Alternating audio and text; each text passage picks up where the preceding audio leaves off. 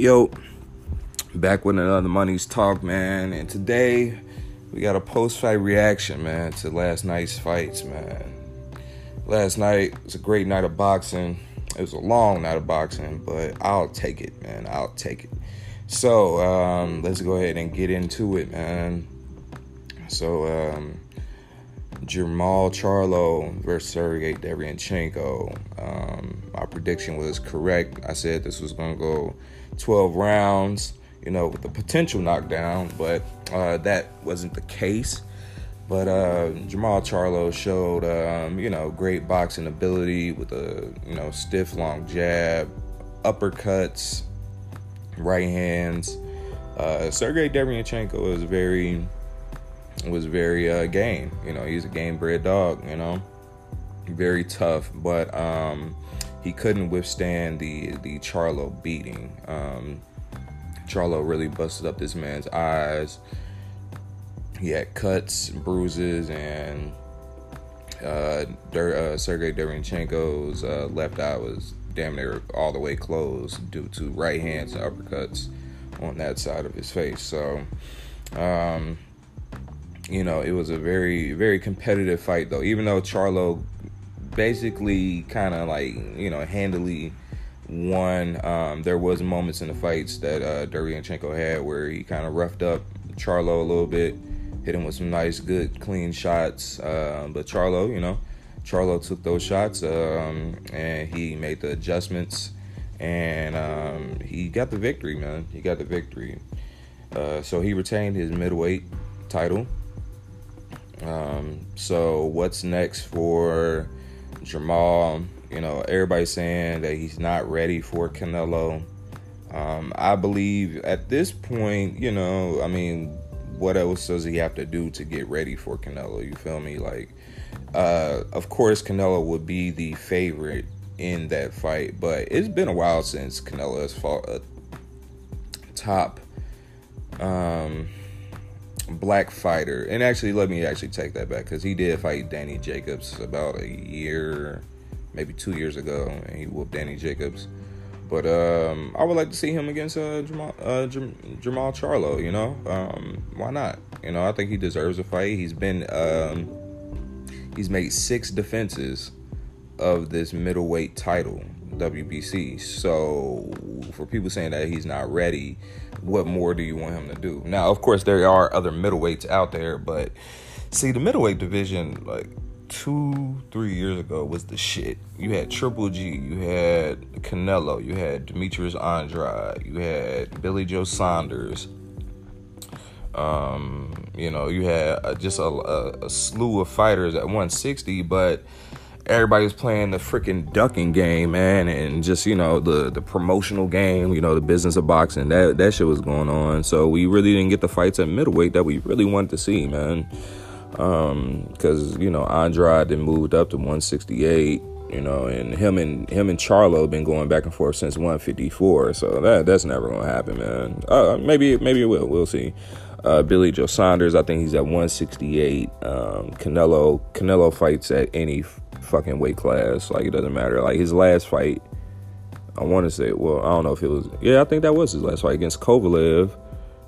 He went all the way up to 175 and got a 175 strap. So, I don't know what's next for Jermall Charlo. He can just kind of reign at 160, or if he really wants to challenge himself, he could move up to 168, man, and, fight the likes of, the Chris Eubanks Juniors, or those guys can move back down to 160, it's plenty of fights out there, but it's all about, the promotional companies and who makes the fights and things like that. Sergey Derevyanchenko, 3 times he's fought for the championship, and he's come up short. He fought against Triple G, Danny Jacobs, and now Jermall Charlo, and he's come up short in all 3. So what's next for him, I really don't know. He's an excellent, durable fighter, though, so he's always going to give you, good competitive fights. So, that's his thing. He can still, remain, he's really still at towards the top of the middleweight division, but he's come up short these past 3 outings. So, we'll see. But congrats to Jamal Charlo, Lions only, Houston, Texas. He's just really focused, man. He's really focused, and I just think he, his moment will come. His moment will come. All right. Now, there were a lot of other little fights on the card, and I was at a fight party, and honestly, the Lakers game was on too. So after the first Charlo fight, I kind of wasn't watching those little other fights. I just wasn't paying attention for real. And it was a long, drawn-out process, because what had happened is that they showed 3 fights. They had 2 parts, and they showed 3 fights on those 2 parts. So the Jamal Charlo fight came on dumb early, like 8:30. Like 8:30 p.m. So I'm thinking like, okay, since he fighting at 8:30 and this is like the co-main event, then the next fight must be the Charlo fight. This is about to be a short night for a fight night. But no, that is not how they had it planned. They had 3 fights. I think it started at 7, man. Like, that's the earliest I ever seen like a card being televised start. So yeah, after that, it was just a lot of talking and things that analysts do. And then when they was ready to show the fights again, then it was 2 undercard fights, and then the Jermell Charlo main event against Jason Rosario. So during that whole time, man, I just kind of, we was at this fight party with my coach, and we was just eating, drinking, and watching LeBron go to work. So the main event, let's get to the main event. Jermell Charlo versus Jason Rosario. Now, this fight didn't come on until damn near like 12:30 in the morning. So I'm like, sheesh. And they were in Connecticut, man. So they was fighting on the East Coast. So, man, like, they had these boys fighting dumb early in the morning. But whatever. It happens. So, let's get to this fight, man. Jermell Charlo. Wow. Him and Jason Rosario was a very good fight, entertaining fight. It was some bombs being thrown, some punches being exchanged. First round, Jermell knocks down Jason Rosario. With a hook, a left hook to the top of the head. It was kind of like an equilibrium shot.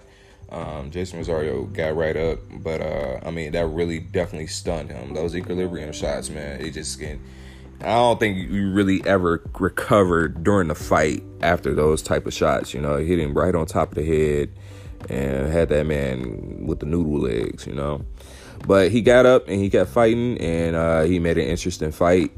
He was touching up, Jermell.